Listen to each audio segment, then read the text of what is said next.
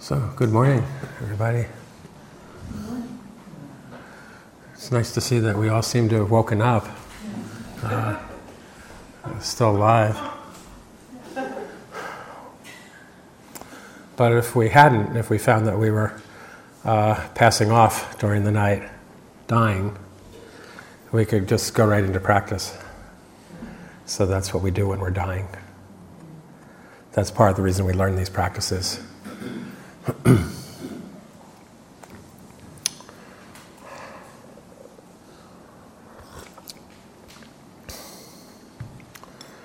So various friends have been dying in recent years, and who are practitioners, just like us. They're just learning these practices, and as they got closer to the time of dying, it all just kind of clicked in. There's no confusion about oh my gosh, now I'm dying, what do I do? Everything's disappearing. Just the obvious thing to do is just click right into practice and let that take you in and through. And that's another really great part of Tibetan Buddhism, is that sense of things, that kind of confidence. But it's also part of the reason we learn the practices. So increasingly we don't feel like we don't have to be so afraid of more and more things, even all the way into dying.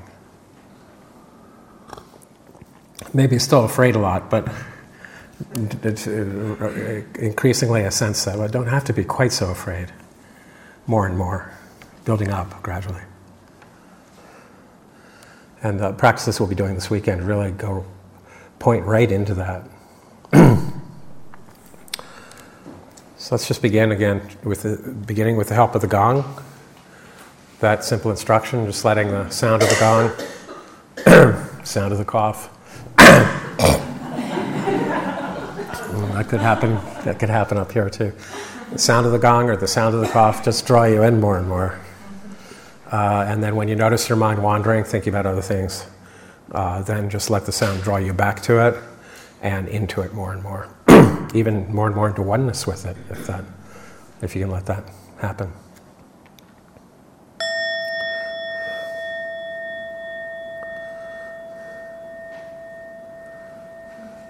So there's nothing to figure out about the practice. The sound has it all figured out for us, if we just let it.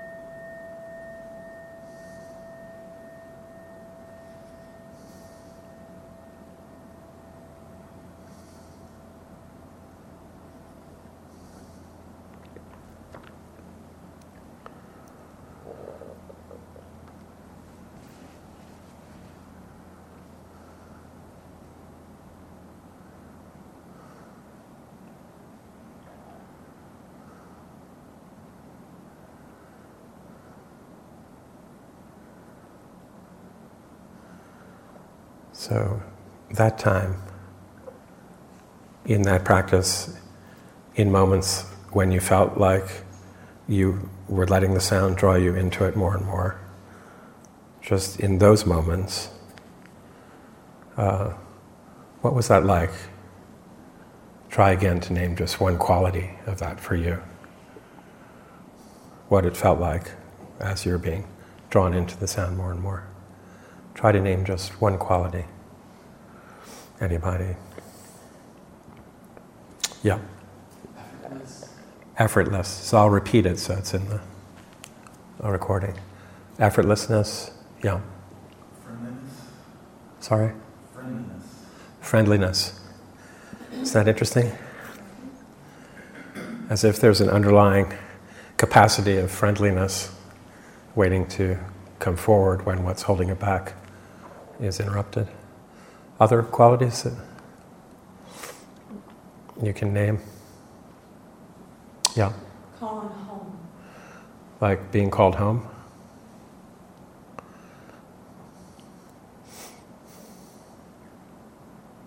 Other qualities? Yeah. Ease. Ease? Yeah, thank you. Yeah. It was beautiful. Kind of beauty. Any other qualities? Relief. Sorry? Relief. Relief. Relief. Yeah, thank you.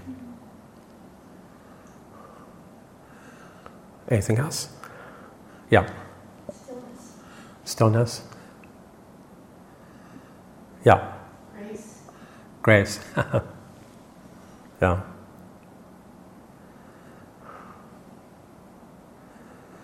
I mean, for me, the word grace in part connotes something like a power of goodness from beyond ourselves, from beyond our own attempts to be good or make things good. It's like a power of goodness from beyond. It's like grace.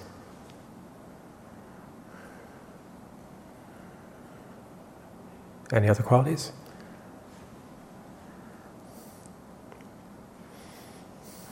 Remembering. Sorry? Remembering?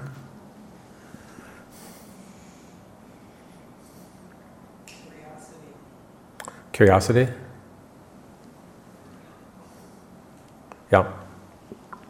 Infinity, I have the feeling that the sound is just coming. I feel one with the sound, I feel like the sound is just continues long after we stop hearing it. So infinity or something infinite, Yeah, infinite. emerging, infinite. So these are qualities of nature mind. All these qualities. Qualities of nature mind, meaning Buddha nature, meaning the basic space of our being, or emptiness of our being, undivided from a kind of a primal awareness that's prior to, I'm not saying it's not temporally prior to our ordinary patterned experience, but logically prior, that is more fundamental, prior to all the patterning, is that which the patterning is arising out of, and which is also the nature of everything that we're experiencing, the empty, or we could say the empty, lucid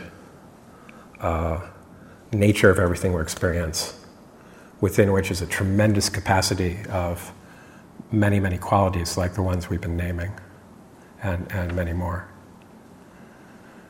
So again, this retreat is drawing on kinds of traditions within Tibet, Nyingma, Dzogchen, and also actually Kagyu, Mahamudra, but it's drawing especially on those traditions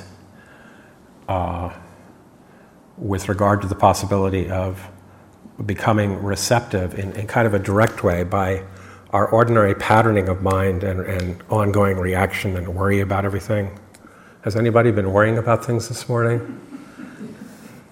My mind has, I grew up in a family where we learned to worry about everything all the time, so I'm pretty accustomed to that, or conditioned. But maybe none of you worry about anything, and you're just placid all the time.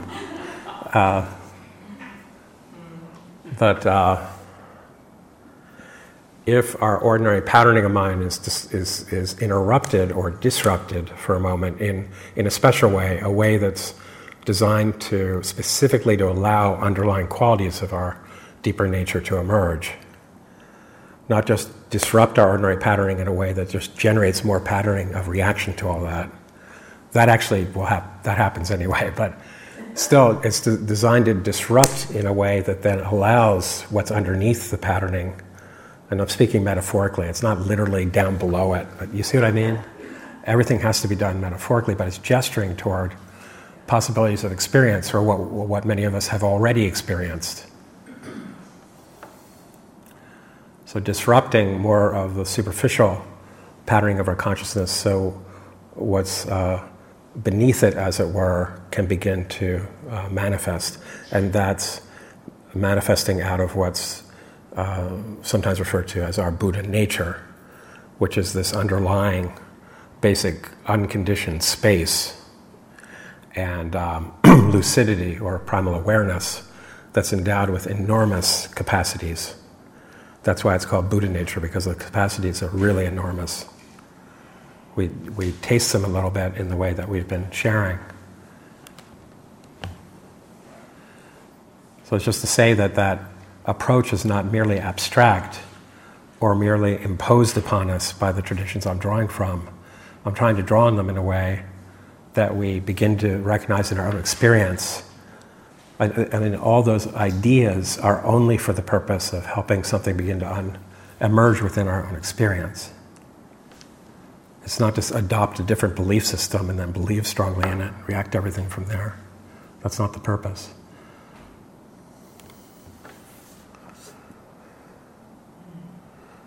So in a sense, we're no longer in a position to deny that there are underlying capacities that can come forward when what's holding them, impeding them, is interrupted. We can't really deny that anymore if we were inclined to. So it's not a debate.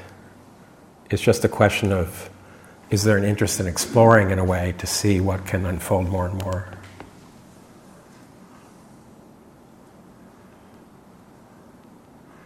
Then, of course, more effortful practices of paying attention in fresh ways,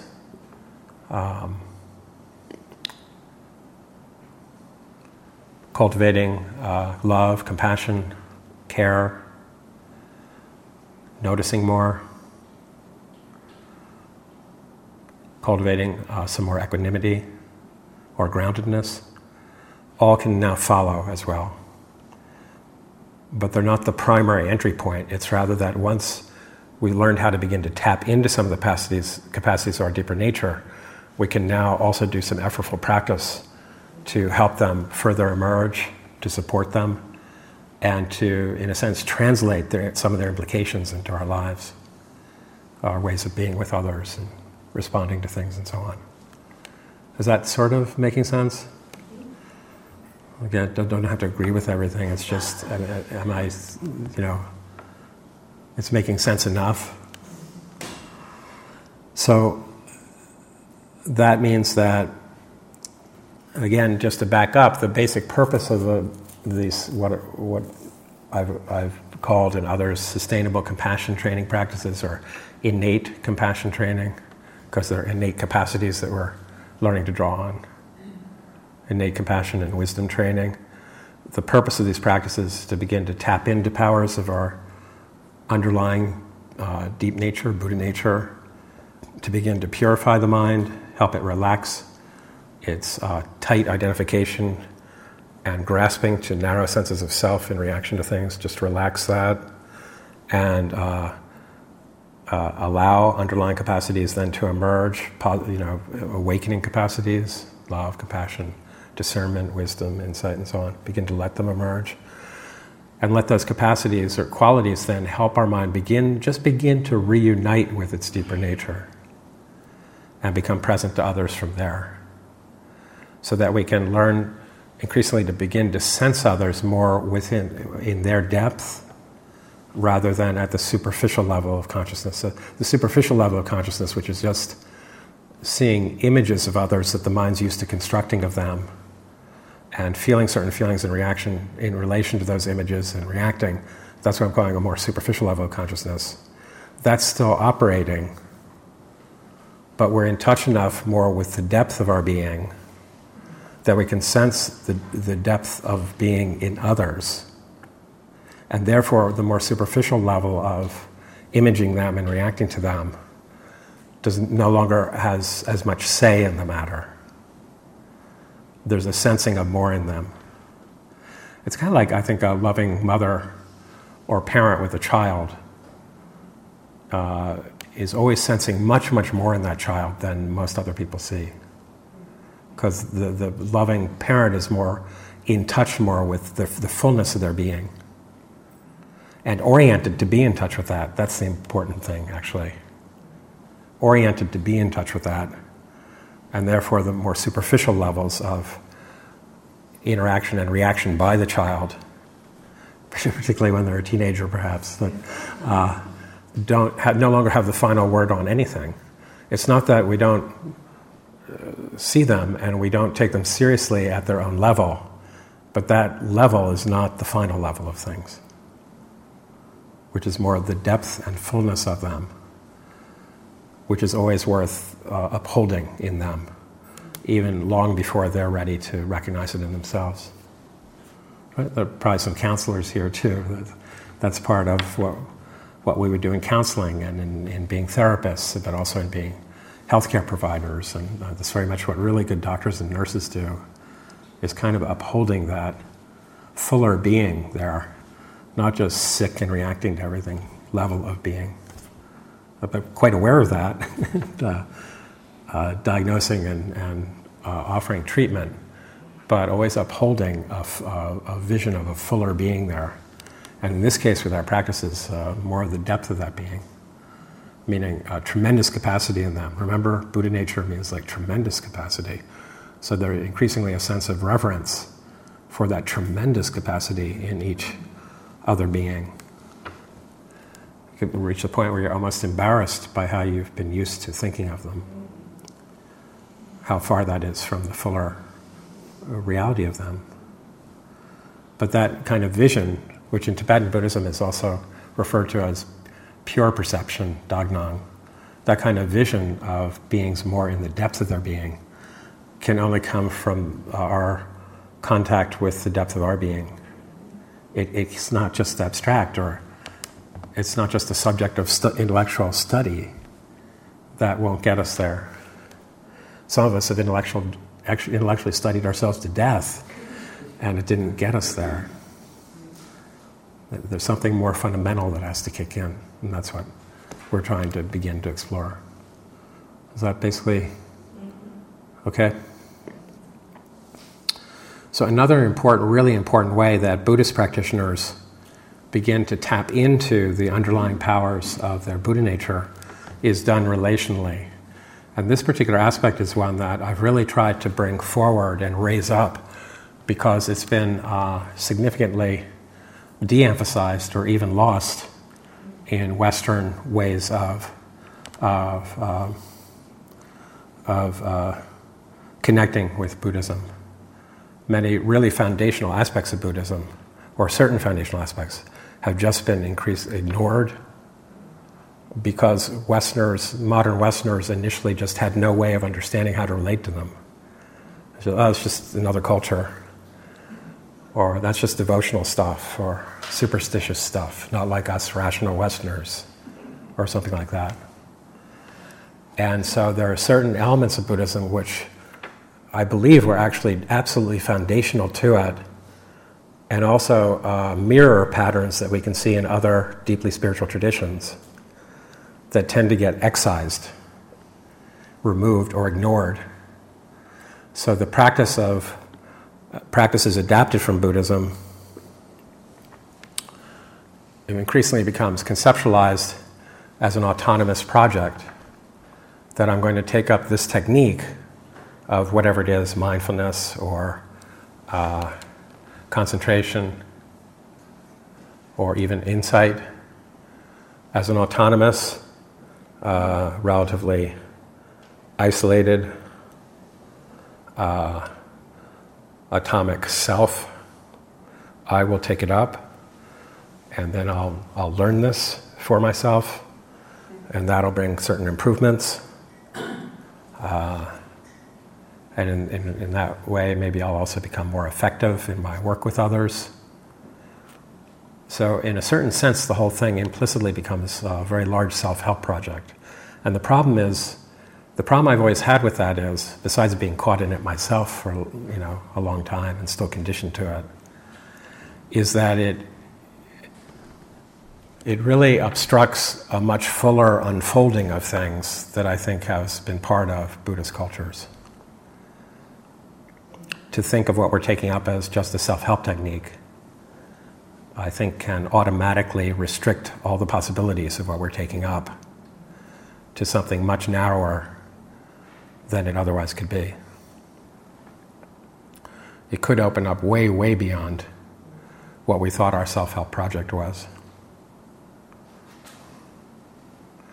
So for that reason, I'm trying to bring forward something I think is really foundational to Buddhism, very central and prominent in Tibetan Buddhism, and also mirrored, as I said, in many other spiritual traditions. So let me put it this way, now talking particularly about Buddhism. When someone embodies the qualities of their Buddha nature, they begin to realize and actualize them and embody them, kind of be them. When someone embodies the qualities of the Buddha nature, if we are receptive to the power of their presence with those qualities, then they help evoke our corresponding capacity to experience those qualities and to embody them. So this is pointing to a relational aspect, a foundationally relational aspect. I mean, after all, the Buddha was not just a skilled teacher of intellectual things and self-help projects. He is related to, in all Buddhist cultures, as a tremendous power of presence. And the power of his presence, the power of his being, gave him the power to speak to people in the depth of their being and provide ways, methods, or practices for them to unleash more of the power of their own depth. So Tibetan practitioners then often bring to mind the Buddha or a field of Buddhas and Bodhisattvas, like Buddhist saints who have significantly realized and embody the power of their Buddha nature.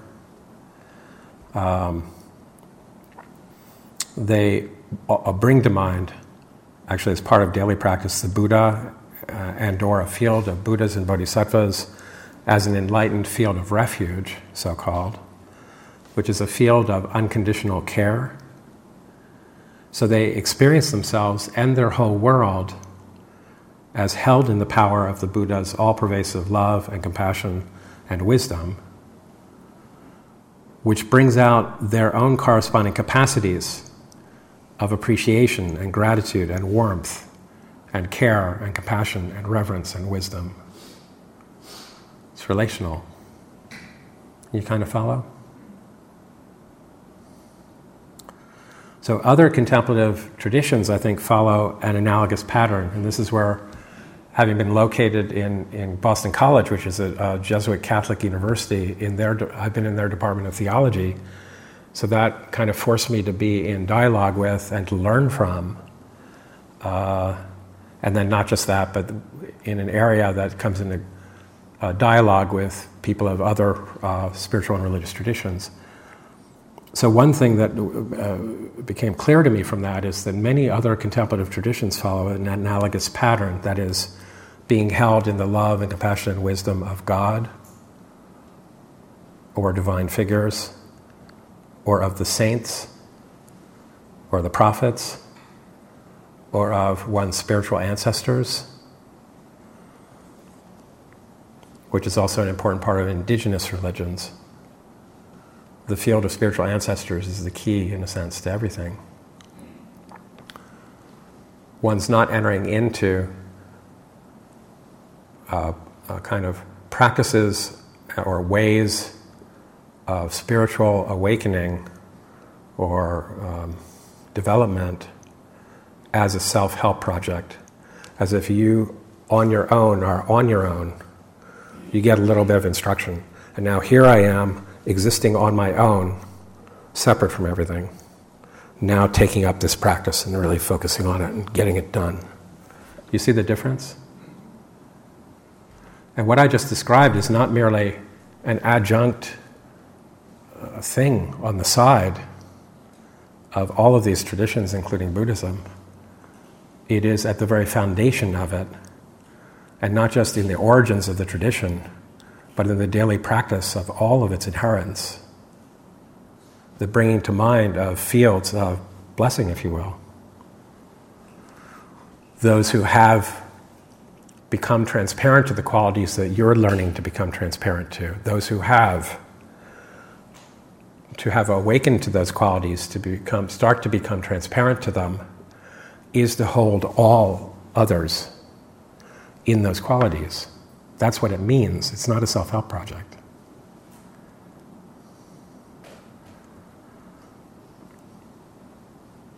So the moment that we think of what we're doing as just our own self-help project, that is me just on my own, taking up a technique, and we're conditioned to think that way in our culture. I mean, most of us. But the moment we think that way, we have cut off the much fuller reality of what we're trying to enter into, which is that if anyone ever awakens to what we're trying to awaken to, they're now holding everybody else. That's what that awakening means. But how could you awaken in such a way that you're now holding everybody else if you have denied at every step that anybody's ever been holding you?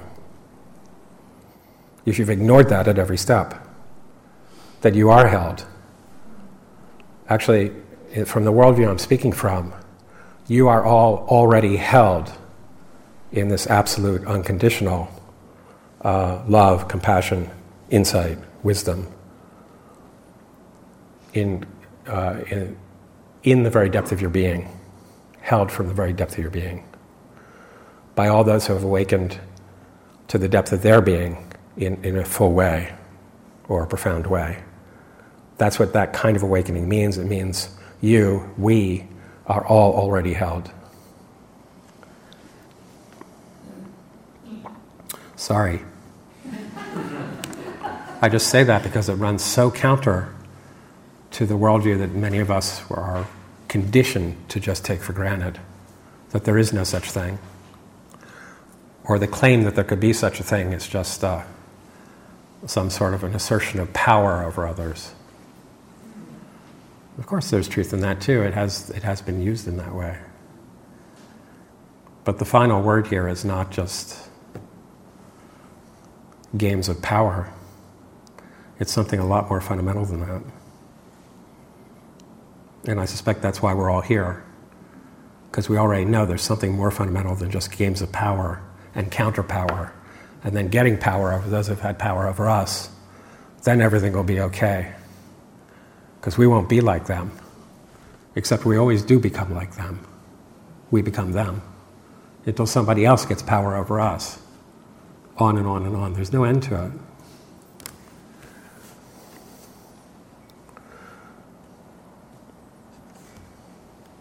I think we all know there's something more fundamental than that here, or we wouldn't be here.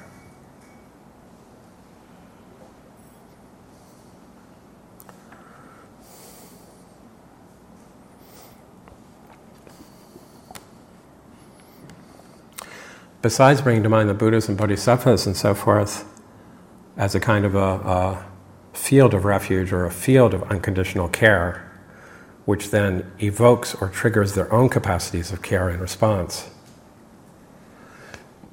Tibetans also typically are taught to bring to mind the profound loving kindness of their mothers in particular, or another loving figure like that in their lives, and let that also evoke their innate capacities of warmth and appreciation and gratitude and love and compassion, which they then extend, those energies,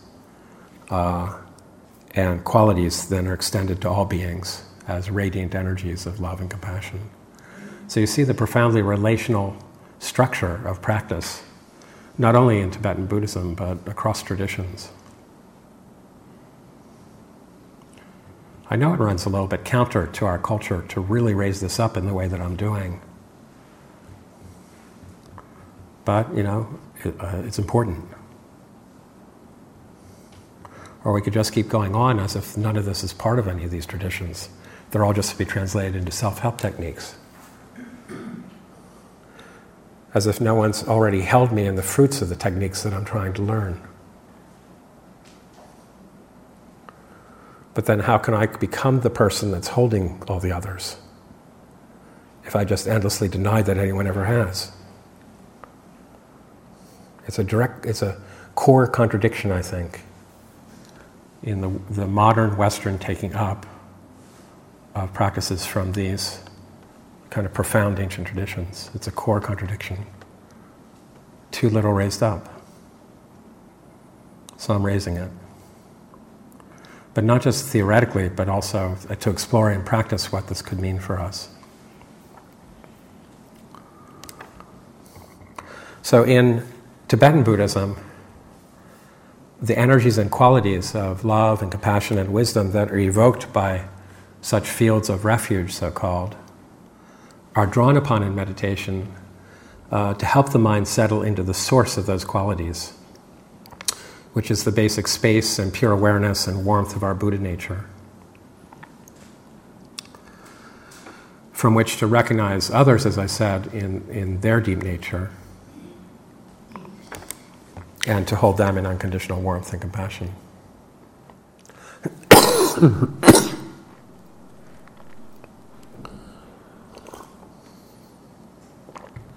So to sum this up, in essence, to experience ourselves as held in the love and compassion and wisdom of our field of care, which is outer refuge, helps us to settle into the source of those qualities in the depth of our own awareness, which is inner refuge. And from there then to sense others in the depth of their being and to extend unconditional love and compassion to them. And this is the pattern of practice that we're going to engage throughout this retreat.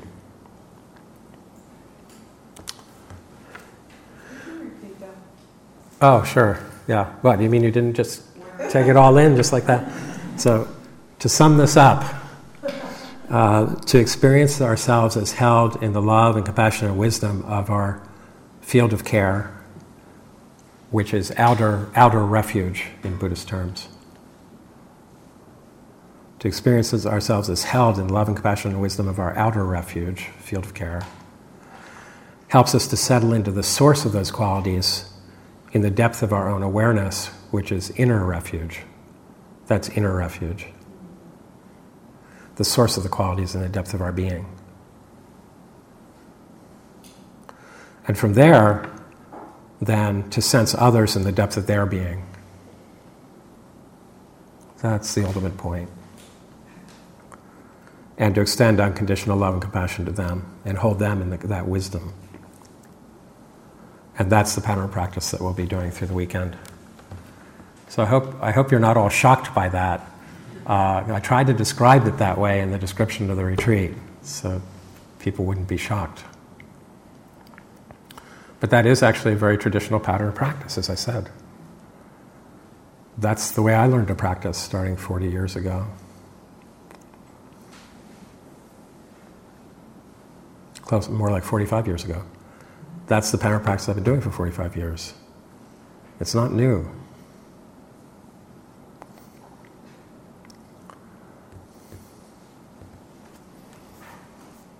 So in our meditation today, what we're going to do is establish what I call a field of care, a kind of field of refuge that provides a way to begin to access qualities of our awareness or Buddha nature.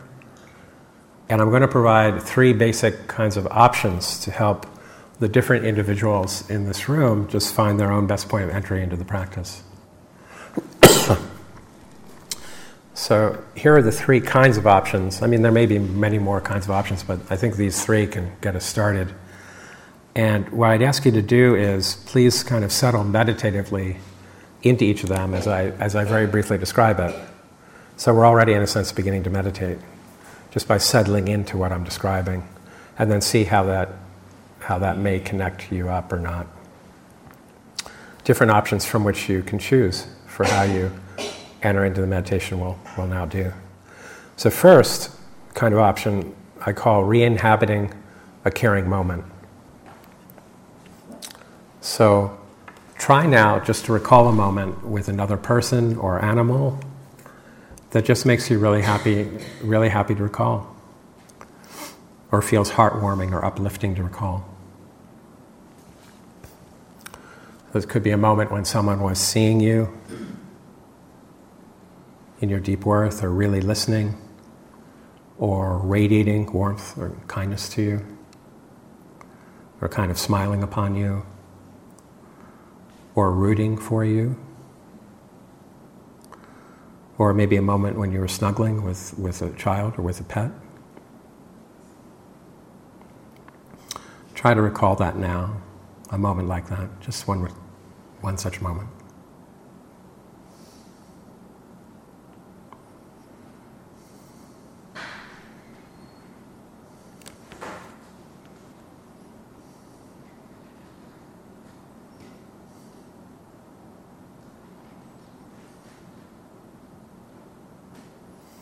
Usually, if you try, at least in time, moments will begin to come to you. Sometimes it takes a little time. And then suddenly you remember something. Maybe something that you'd long forgotten. A moment like this. It just makes you really happy to recall. Or feels really meaningful now to recall it. Like it's a key to something. Okay, so that's the first kind of option, a caring moment. And in the meditation, we bring that to mind not just as a memory, but as if it's happening right now. And settle into that. Okay, so far? Okay, the second option is to bring to mind a benefactor, what I call a benefactor, and that's someone that you're really grateful has been in your life or in your world. So someone whose presence or way of being or mentorship or writing has inspired you or blessed you or uplifted you. So you may have known them personally, or you may not have. But somehow their way of being or their presence in your world or this world is uplifting for you. Can you think of someone like that for you? And then you imagine that person is present here with you now, seeing you, communing with you in your deep worth and dignity and deep capacity. And just blessing you with their loving or wise presence.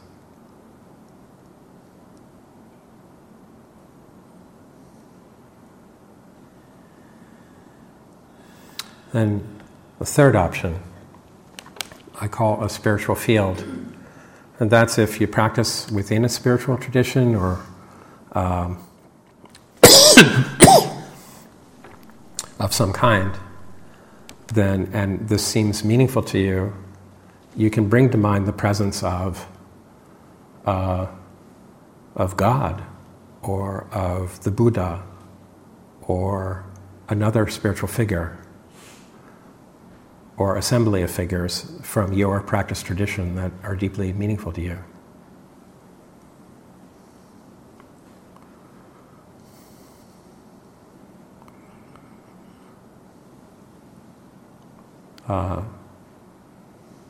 A figure or assembly of figures that you experience as holding you and your whole world in unconditional love and compassion and deep wisdom. like the Buddha for Buddhists. But you can draw on your own spiritual tradition if you practice in one. Maybe something is coming to mind for you now, if that's your practice. And you imagine them present with you now, radiating unconditional, unchanging love and compassion and wisdom. And in this third kind of category or option, your spiritual field could also be the natural world. There may be, for example, this is just an example, but there may be a very special place in the natural world that is profoundly moving for you. Like with a sunset sky or overlooking a panoramic ocean, like I mentioned last night. That's profoundly uplifting and opening. The natural world also could be your spiritual field for this practice. Okay, those are the three kinds of options. So please just take a moment now to consider them and to consider which is most effective now to help you sense that you are seen and held in a field of love and care and compassion. And then please use that option in the meditation that I'll lead, called a field of care meditation, which in the SCT meditation handout is meditation number 1. So don't worry about that right now, but just if you want to look at it later. So which option would you like to take up now? A caring moment, benefactor, or a spiritual field? And then we'll inhabit that. Each of us will inhabit our field of care. Okay?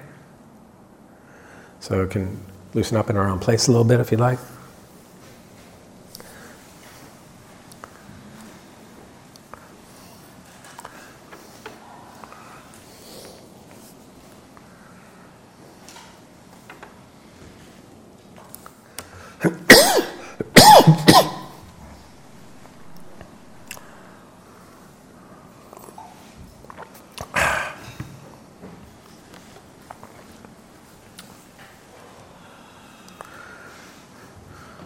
So when we practice with this meditation, we just employ the field of care in order to bring out kind of underlying, loving, awakening qualities from our awareness.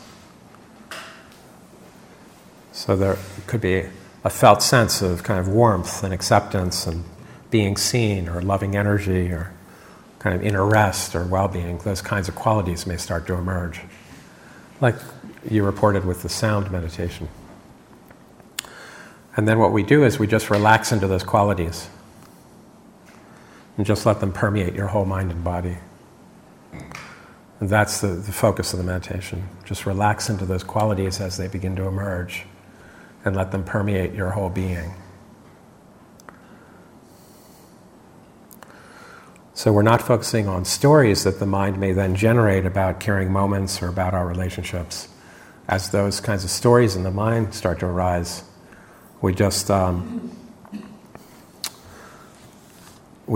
of drop them. No need to take a particular interest in them. They're not the point of the meditation. The point are these qualities that are emerging. And then to just really relax right into those qualities and just steep in them. Just let them permeate your whole being. And stories may come up, but they're not really the point here.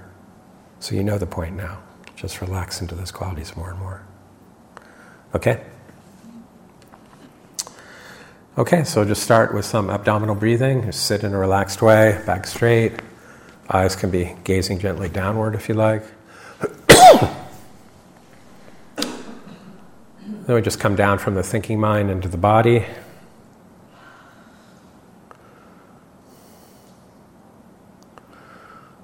You can take a slow, deep breath, inhaling from the abdomen so it expands. And then a slow, complete exhaling.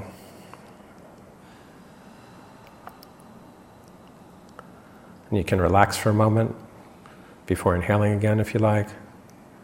And then just repeat that. Inhaling into the abdomen, slowly, fully. And then exhaling slowly, completely. And just relax for a moment. And then again.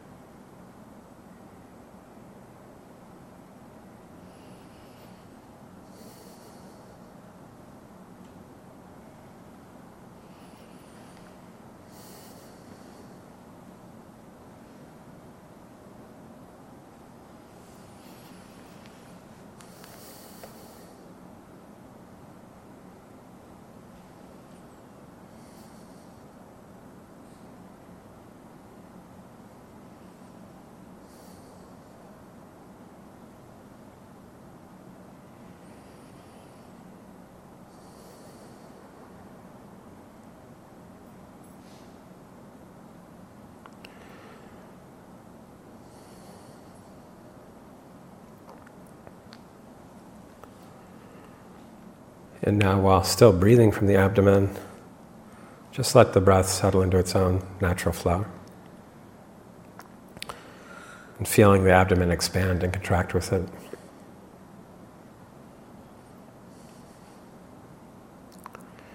And let that feeling of the body moving with the breath just draw you into it more and more, breath by breath.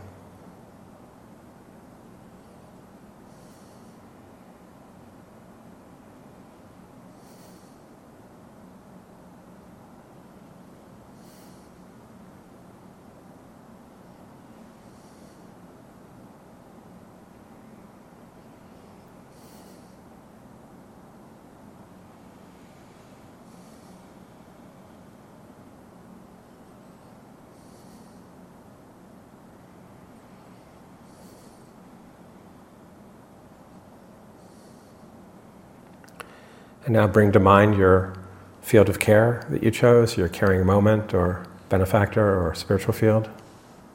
Can everyone bring something to mind? Try to do that. And bring this to mind not just as a memory or abstraction, but as really happening right now, right here.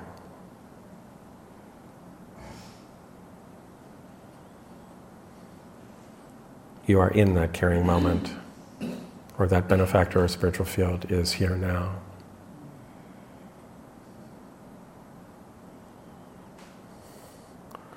And you are being seen and held right now in deep care, compassion, acceptance, and warmth, beyond any judgments.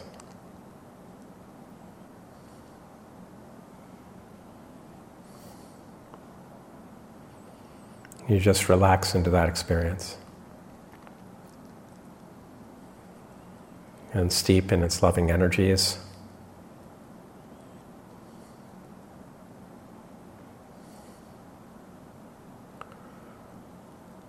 Feel its tender qualities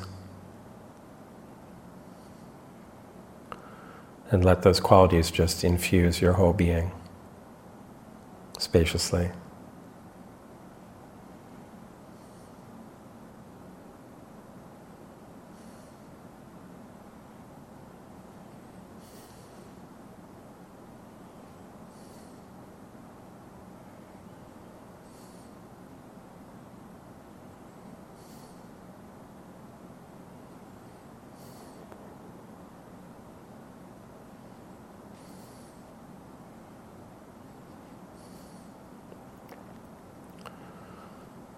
And you can accept these loving energies and tender qualities into your whole body and mind. Every part of your body, every layer of feeling.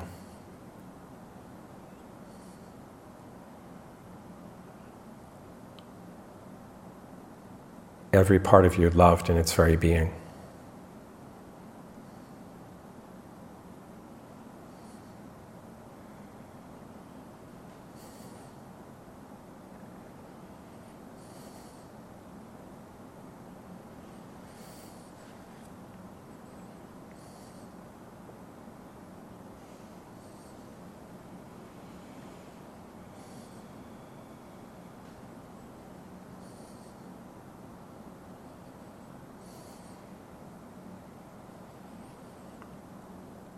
And let any thoughts that come up or reactions just be gently embraced in the spacious warmth and acceptance of this loving, holding environment. Every part of you loved in its very being.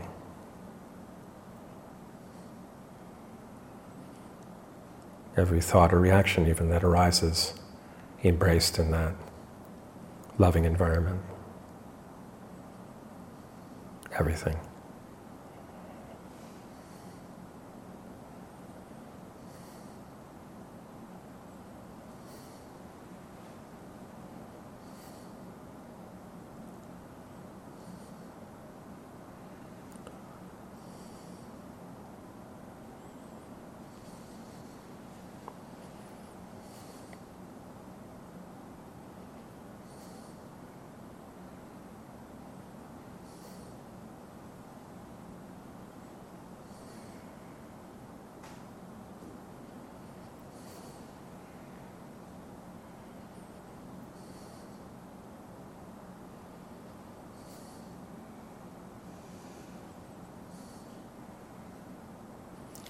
And if you lose the feeling of the loving energies and qualities, then you just freshly recall your field of care again as present here and now, and just let its power draw you back into the feeling of it.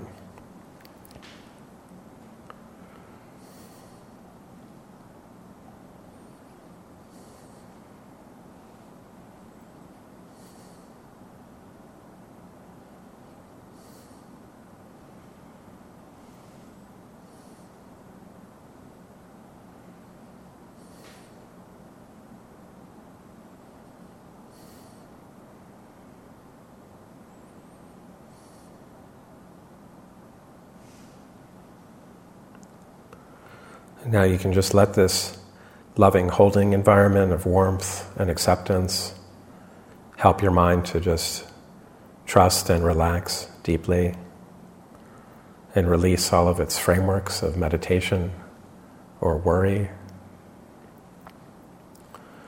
And just let the mind settle back a bit inwardly and come to rest in the background of its awareness, which is naturally wide open and luminous like a sunlit sky.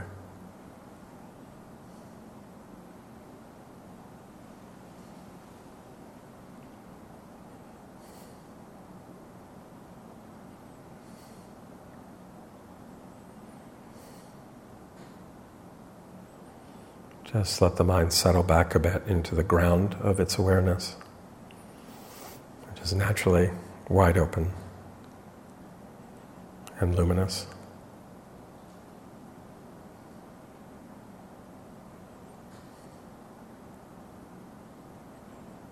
And let everything be.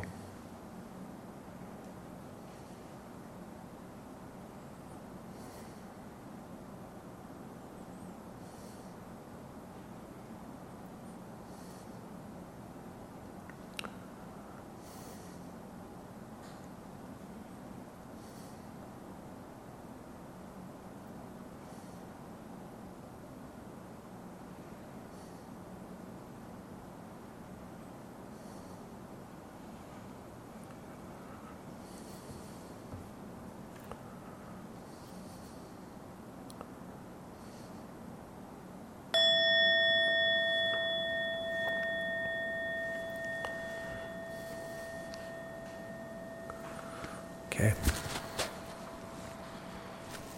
Thank you. Good. And just let the resonance of the meditation just continue.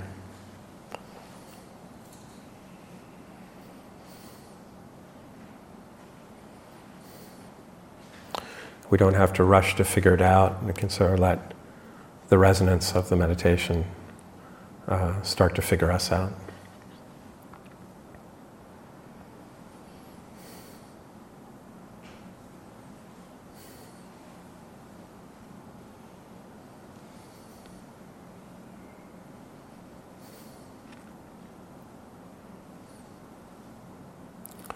So recall the instruction that you're being seen and held in deep care and compassion and acceptance and warmth beyond judgments. So just relax into this experience, steeping in its loving energy, feeling its qualities, and letting them infuse your whole being. You remember that instruction?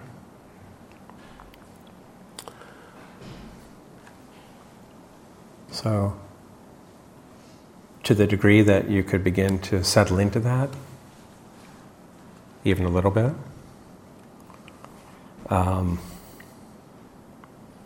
can you name one of the loving qualities that you were experiencing? One of the loving or awakening qualities that you were experiencing in that moment. Sorry? Warmth. Warmth. And I'll just repeat you. Yeah? Compassion. Compassion. Yeah. Feeling my soul embraced. Feeling. My soul embraced. Feeling as if my soul is embraced. Yeah. Julie? Radiant cheerfulness. Radiant cheerfulness. Yeah. Trust. Yeah. Joy. Joy. Yeah. Patience. Patience. Mm. Humor.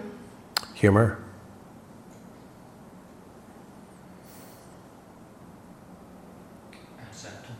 Acceptance. Could feel that.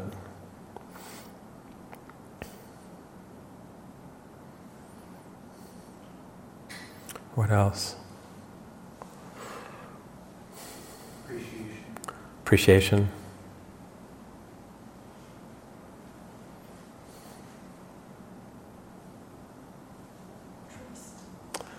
Trust. Trust.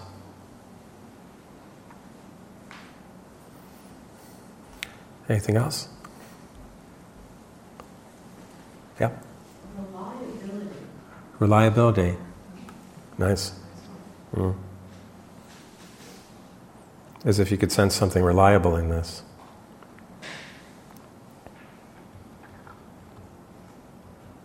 Safety. Safety.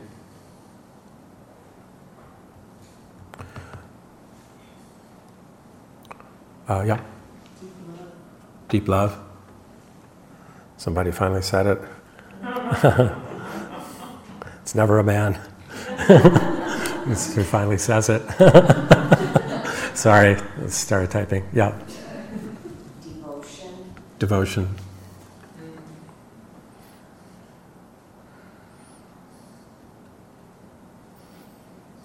Okay.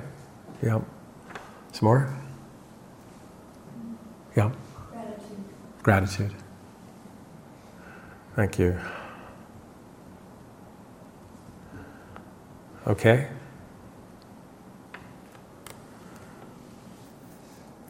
In other retreats, some of the other qualities that people have named, and notice as we're hearing them, it can also start to, in a sense, take us back to our own experience of it and show us more, or we may notice things we hadn't noticed, we couldn't have named at the time, but somebody else is naming it for us. That can happen. So warmth, tenderness, gentleness. So as you hear it, see if did you notice that? Openness. I'll skip ones you've already said. A lightness, ease, relaxed, spacious, felt seen, deeply peaceful, grounded, well, felt at home, healing, slowing down, restful, softening, sense of freedom, release, simplicity, felt uplifted, felt like grace. So in Buddhist terms, what's happening is that this field of care meditation interrupts the kind of patterning in our mind that's impeded or held back these qualities, and evokes these qualities, helps them come forth while it's interrupting. So interrupting what's holding them back, and also evoking or helping them come forward. So in Buddhist terms, we're starting to access qualities from the depth of our awareness, the nature of mind, or Buddha nature. So actually, throughout our whole life, others, in a moment when they're embodying those qualities to some degree, qualities of love, warmth, acceptance, deeper seeing, really listening, really being present, just present in those ways for even to some degree for a moment, are evoking those kinds of qualities in us.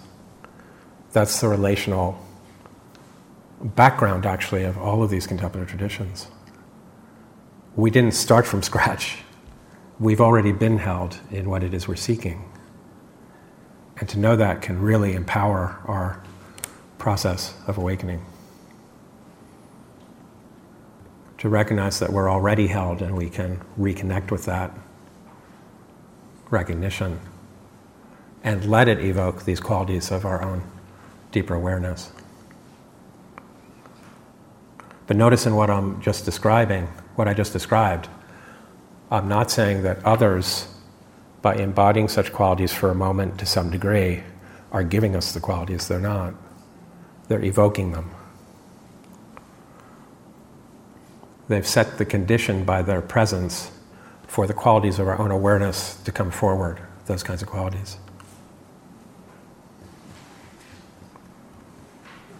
So other beings are essential to our process, but they don't give us our process. They help evoke, kind of trigger, evoke capacities that we have and bring them forward. So the meditation is showing us how immediately we can start to access powers of love and compassion and peace and well-being from the depth of our awareness, how immediately we can start to access that. And by hearing what qualities other people noticed, it can help us notice more in our own experience that we may not have been able to name yet. Did any of you notice that? As you're hearing others name qualities, it's pointing you to, or you're recognizing at least some of those qualities, but you yourself were not able to consciously name them yet. Did you notice that? How helpful that is. The meditation is also purifying qualities of warmth and love and compassion and acceptance and so forth toward greater unconditionality. So some of us may have started with a caring moment as our field of care, just a caring moment with some other being, which may have been relatively unconditional care. So we may start with that relatively unconditional care for that within that moment. But as we follow the instruction, especially this very deep instruction, every part of you loved in its very being, the loving qualities that are starting to emerge are becoming purified and stronger and more unconditional. And when someone senses that, then their descriptive term may come up like absolutely reliable. There's something absolutely reliable here. That's the unconditional quality emerging. Unconditional means it's unaffected by anything. It doesn't matter what anybody does or says. It doesn't matter what you do or say. You're unconditionally held in this.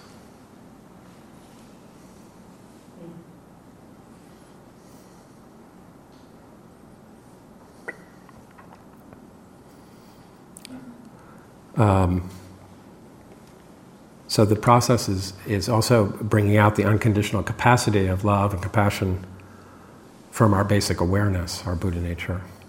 More and more of that unconditional capacity. And from that kind of secure base, we can bring more unconditionality to others. But without that kind of secure base, it's very hard to be more unconditional with others. We don't have the basis of unconditionality in ourselves from which to be that way with others.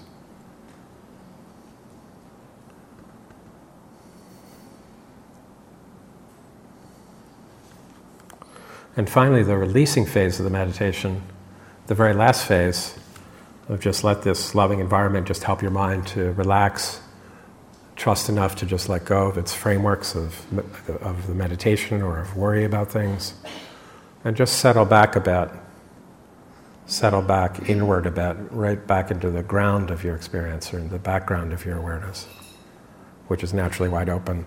That is called the releasing phase, releasing your frameworks, settling back more into the ground of things. And that's a return to the letting be meditation that we did last night. The releasing phase of all the other meditations is the letting be meditation. Just beginning to settle back a bit into the ground of the experiences and the source of those loving qualities. Okay? So I'll try to go through that pretty thoroughly.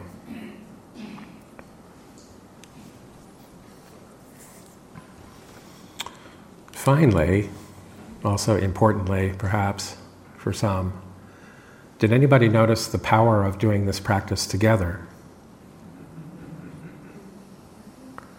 Like it, maybe notice that, wow, this becomes quite powerful as we're entering into this together, even though each of us is bringing to mind our own kind of field of care, which may not be exactly the same as others in the room. Yet still, somehow there's a communal power of it. So by doing this field of care practice together, I would say we're helping each other to resonate with its power. As any of us resonate with the power of it, that resonance is helping others to begin to resonate with it as well, and to begin to attune to it and experience it. So another option for what I would call a spiritual field of care, if you wish, anyone, you can take this practice, this very practice group, with the teacher's transmission of this meditation as a field of care. So if anyone's having trouble identifying the field of care, you could take this. It's like a story of a Zen student with a Zen master, very famous story in China, and the Zen student said, I just don't know how to really enter into the depth of the path, and they're standing on a little bridge over a flowing creek, and the master just sort of gestures, points to the flowing water and says, well, why not enter here? So kind of like that, if somebody's struggling with finding a field of care, why not just enter here with this? One is being generated. And we can also consider, even if you have another field of care that you're bringing to mind, a caring moment or a special benefactor for you or spiritual field, you can also just consider that this is also adding energy and power into it. This is another dimension of field of care that's also helping it, further empowering it. Is that kind of clear? What I said, by the way, I didn't make up. It's very traditional. That's actually where spiritual fields of care come from. Over the course of the history of Buddhist practice traditions and in Tibet, it's having practice together with others, with transmission, also from teachers, and you begin to realize, oh my gosh, this has been going on for centuries, for generations. Ancestors of mine in this practice have been holding this space in this way, and that the field of care then goes on. Okay. So each session, the teaching session and sharings and questions take about 1 hour and 15 minutes, and then we take a half-hour break, and we come back in the next session again. It's about 1 hour and 15 minutes with teaching, practice, and sharings with each other. So I think it's a good time to take a break. And we can come back in about a half an hour, about 10:45 Eastern Time. Is that okay? I know some of you are not from here. Okay. I'll see you in a half an hour-ish.